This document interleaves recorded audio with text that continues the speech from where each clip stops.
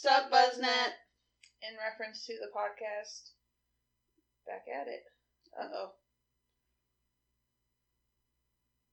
Maybe. Oh. My nose holes might be ejecting. Alright, I'm Amanda. I'm Heather. We're back on a Murder Monday. Oh wow, you don't want to make it about you and record again? No, it's all about you this time. Oh, wow, how nice of you. I know, I like to give back. Alright, wow, we're going to learn about Jeannie. And my sources are Matthew Santoro from YouTube. I love him. I know. I just recently, started really watching him. And yeah. That's where I found the 10 craziest rides that you were like, I'll pass. Absolutely not. Also used Wikipedia. Yeah, The Guardian. So this is a great first bullet point. In an attempt to wind down one evening, I started watching a Matthew Santoro video entitled The Creepiest Wikipedia Pages. And at the end of the video, he said something about, quote, you should stay off these, but I know some of you won't, end quote.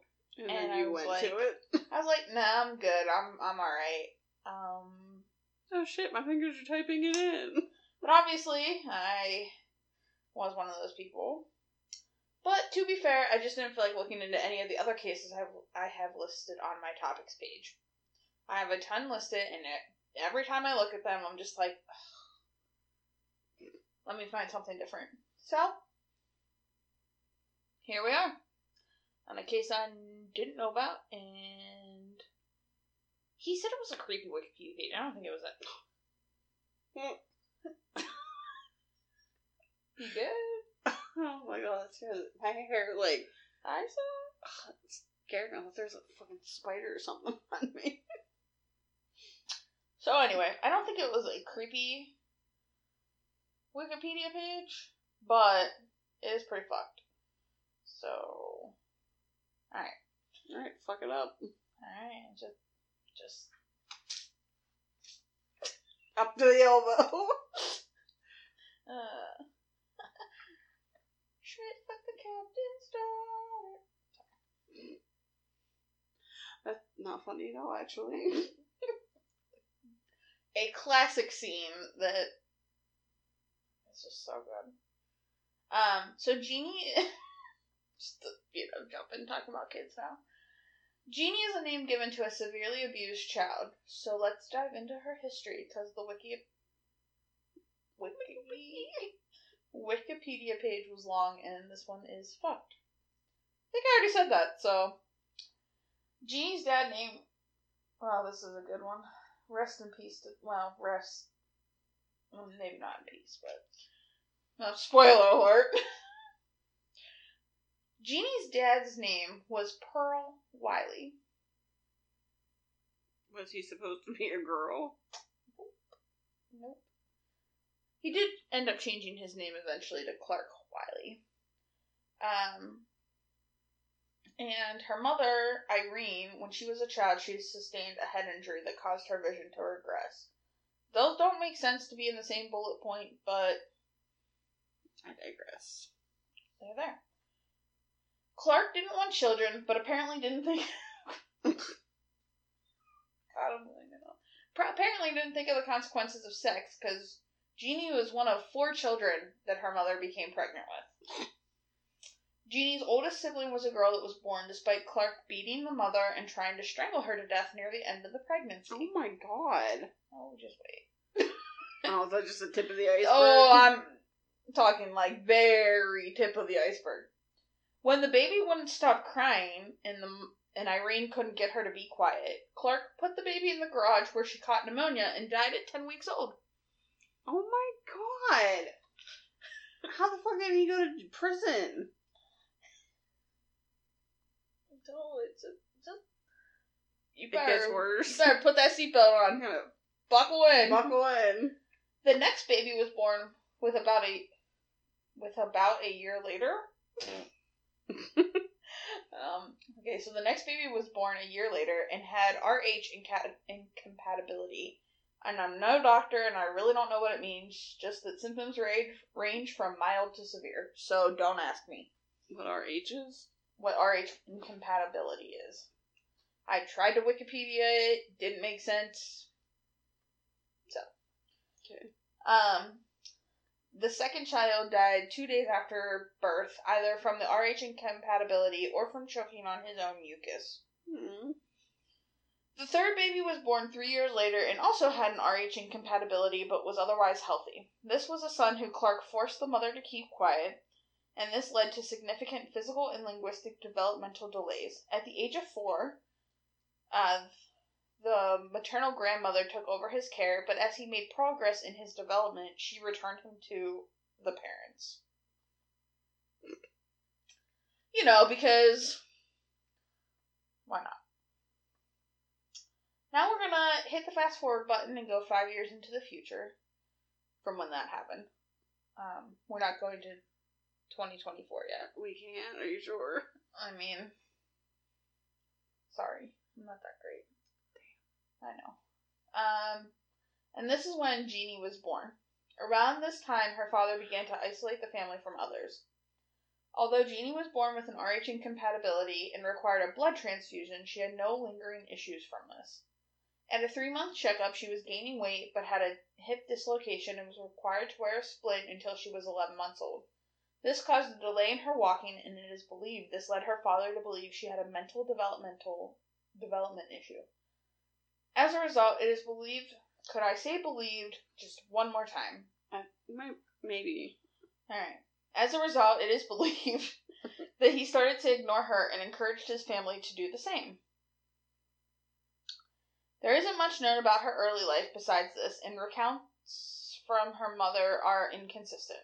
She says Jeannie started to talk, but then says she never produced speech of any kind. So, which is it? Yeah, it's either they do or they don't. At 14 months, Jeannie had a fever in some disease, not pneumonia, pneumonitis? I don't know. Whatever, regardless, she was sick. Her parents took her to the pediatrician who had not previously seen her. This pediatrician said that there was a possibility that Jeannie was mentally challenged, even though her illness prevented a definitive diagnosis. So, wait till she's fucking better. And right? Like, oh, she's sick, there's nothing we can do. It was, this whole thing is fucked. When Jeannie was 20 months old, her paternal grandmother was killed in a hit-and-run accident. Jeannie's brother was with his grandmother when she was hit, and Clark blamed him for the accident, and this caused him to become more angry towards the family. The person responsible for the accident only received probation, which is believed to have led Clark into believing that he needed to protect his family at all costs. Because he believed that Jeannie was mentally challenged, he decided to protect her, he needed to hide her away from society as much as possible. So, yeah. So, lock her in the attic? Kind of. Clark quit his job and moved his family into his late mother's home and demanded that her car and bedroom remained untouched as shrines to her. Ew. Can someone say mommy issues? And supposedly this is all because, she named him Pearl. I don't know. Once the family moved into the grandmother's house, by the way, it was a 2-bedroom home. 1 bedroom which could not be touched because it was the grandmother's. So Jeannie's father increasingly kept her confined in the back bedroom, which means the rest of the family had to sleep in the living room. During the daytime, for 13 hours, Jeannie was tied to a child's toilet. She was placed in a harness that acted more like a straitjacket, and even though she was on a toilet, she wore diapers and could only move her extremities. At night, she was tied into a sleeping bag and placed in a crib with a metal screen over the crib. Her legs and arms were immobilized. It is theorized that she was also sometimes left tied to the potty chair at night. Aww. It is believed You have the strength to believe It is believed that if Jeannie made a sound, she was beat with a large plank that her father left in her room. He also barked and growled at her like a wild dog and grew his fingernails out so he could scratch her. Jeannie developed a tendency to masturbate at inappropriate times, and this led doctors to believe she was sexually assaulted, either by her father or by her older brother, but that her father made the brother do it, but this has never been proven. Jeannie was refused solid food and was only fed baby food, cereals, occasionally a soft-boiled egg, and liquids. She was spoon-fed by her father or brother when forced to do it, and if she couldn't swallow the food or choked, they then rubbed her face in the food. They also tried to feed her as quickly as possible, so the choking, unable to swallow, probably happened quite a bit. That's horrible. No, we're not done yet, honey. Although for the most part we are. Jeannie's mother was only around her when she was being fed, but she was never allowed to feed Jeannie. Sometimes the mother would sneak food into Jeannie at 11 at night, which caused Jeannie to have a disturbed sleeping pattern where she slept from 7 p.m. to 11 p.m., woke up, and then went back to sleep for another 6.5 hours. Which, same. Clark apparently was weirder about noises than I am, and forbade his wife and son to make noise or talk without permission. And if they did, he beat them. He also had no working TV or radio in the house. Ew. And I have really weird things about noises, so, that's saying a lot to be weirder than me about that. I can't stand the sound of other people peeing. Jeannie was kept in the dark and rarely allowed to play, but when she did, it was with empty food containers, old spoils of thread, TV guides where the pictures were cut out, or 2 raincoats that hung in her room. Her father only allowed her brother to leave to go to school, and upon returning, he had to prove it was him before coming back into the home. What? I know. That is so fucking weird. So weird. No one was allowed to visit the family, and the neighbors never knew Jeannie existed, and that they only thought the family had a son. Here, this gets weirder. Clark kept detailed notes on the abuse he gave to his family and the efforts he put forth to conceal the abuse. That... They write in a fucking book? I don't know, but it's that's a psychopath. Yeah, if you're keeping stats. Today I beat the kid 3 times. I don't know, this is weird. Jeannie's mother was almost blind during this time, and Clark beat her and threatened to kill her if she contacted anyone. Clark forced his son into silence and beat him with increasing frequency and severity, and eventually forced him to abuse Jeannie for him. Clark was convinced that Jeannie couldn't live past the age of 12, and he promised his wife that if she did, the wife could reach out for help. However, when Jeannie lived to be 12, he did not let the mother do anything, and she wouldn't take action for another 1.5 years. In October of 1970, Jeannie was approximately 13.5 years old when her parents had an argument that was violent, and her mother threatened to leave if she could not call her parents.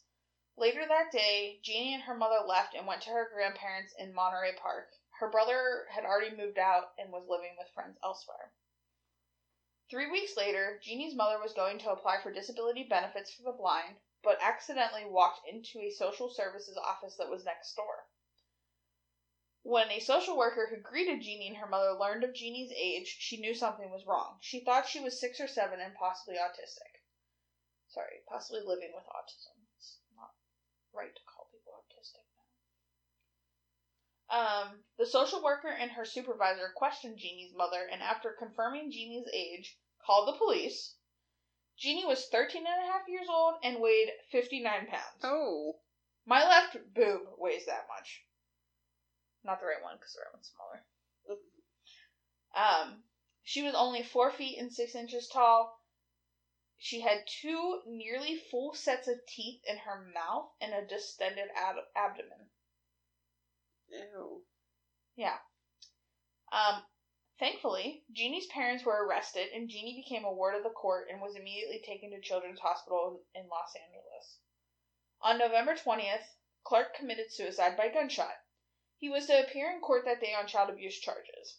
And this was after about 3 days of steady media coverage and crowds and police trying to get him to talk about the allegations. He left 2 suicide notes. One was to his son and said, "Be a good boy, I love you."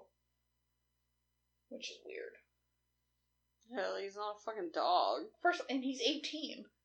Oh, yeah. Like, or older. I mean, well, no, he's 18 and a half, 19, somewhere in there. But yeah, I'm like, that's literally what I say to my dog when I leave. Yeah, you be a good boy. And the other was directed at the police. One of the notes contained, quote, "The world will never understand," end quote. But reports are conflicting on if it was the suicide note to police or to his son. Charges against Jeannie's mother were eventually dropped after she told the court that the beatings from her husband and her near-total blindness left her unable to defend or protect her children. Reports say after Clark's suicide, Irene was solely dedicated to Jeannie, and she received counseling from Children's Hospital as well. James Kent, a physician at Children's Hospital, responsible for Jeannie's care, said her case was the worst case of child abuse he had ever seen. She had black bruising and a thick callus on her butt from the restraints her dad used. She also had bone deformities in her hip joint, and her bone age was determined to be that of an 11-year-old. How old was she at that point? 13 and a half. That one wasn't as shocking to me. Like, I would have expected it to be even younger than 11. That's true. Although her vision was thought to be normal, she could not focus on anything further than 10 feet away because that was the depth of her room. She could not stand up straight nor fully straighten any limb. Like, neither can I. And she could not chew. She could not swallow any solid or soft food and struggled to even swallow liquids. She did not have control over... She did not have control over urinating or defecating and did not respond to extreme temperatures. I laughed because I said overing, urinating.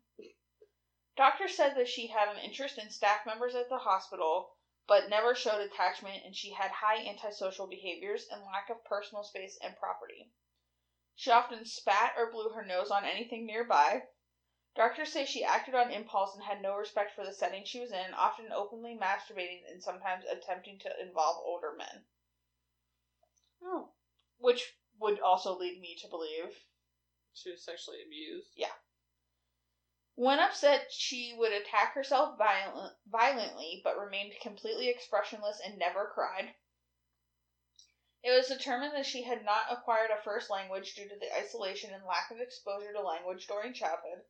It was also concluded that she was not selectively mute and had no physiological or psychological explanation for her lack of language. It was just literally that nobody spoke to her. In June 1971, Jean Butler was taking Jeannie on day trips to her home, and she eventually petitioned for foster custody of Jeannie, and while that was under review, she was allowed to stay with Jean. While staying with Jeannie, that's confusing as well. Yeah. Jeannie started showing signs of reaching puberty. By the end of her stay with Jeannie could control herself and use the bathroom properly. But in mid-August, Jean's application for foster custody was denied. Jeannie then moved in with the Rigler family, one of the therapists at the Children's Hospital overseeing her case. She remained with them, but another person was appointed as her legal guardian in 1972, and that was John Miner. In 1975, when she turned 18, her mother stated she wanted to care for her, and in mid-1975, the Riglers decided to end their foster parenting and agreed to let Jeannie move back with her mother. But her mother became stressed and contacted the California Department of Health to find different care options for Jeannie without the Riglers knowing. They placed her in a new foster home that was rigid and did not allow her to see her mother very often. At this foster home, Jeannie was subjected to emotional and physical abuse, and this caused her to revert to her coping mechanism of silence. Once she vomited and was severely beaten and told if she ever did that again, she would never see her mother. So this made her terrified of opening her mouth for fear of vomiting. In April 1977, she was removed from the foster home and placed in a new one, but those arrangements fell through abruptly in December. and it was reported that Jeannie was feeling like the falling through of the foster homes was her fault and was causing trauma and continued developmental regression. In 1978, her legal guardian failed to update his status to legal guardian of an adult who was incapable of caring for oneself. So her mother received legal guardianship again and then stopped letting doctors and researchers around Jeannie. She has moved through several foster homes again and institutions as well, some of which subjected her to more abuse. In 2003, her mother died of undisclosed natural causes at the age of 87, and it was reported as of 2006 that Jeannie was a ward of the state in California and was living in an undisclosed location. That is horrible. Yeah. And, one of the things that bothered me, and I know why it happened, but, there were doctors and researchers who were, constantly around her because they wanted to figure out, more about the development of language and this and that. But, I feel like at a certain point that's also abuse. Yeah. Let her just recover. I don't know. So, I hope she's doing well. But nobody knows. Well, I mean, obviously somebody knows where she's at, but yeah, it's just not been released. And her brother also, I think, has passed away. So, it's just her. No mom, no dad, no brother. Yeah. But that's the case of Jeannie. Good old one to end on. What you got for us? Chillingham Castle. Chillingham. Is it a castle made of ham in a refrigerator? How did you know? Well, Chillingham would give it away. It's just chillin'. Ham. You calling me ham? Fam. Okay. On that note, you can find us on Instagram at InReference2, on Twitter at InReference2. You can send us emails at inreference2podcast@gmail.com. Just one. Just still waiting for that one email. Give me this at least. You can also help support us on Patreon at patreon.com/InReference2. And until next time. Ta-da!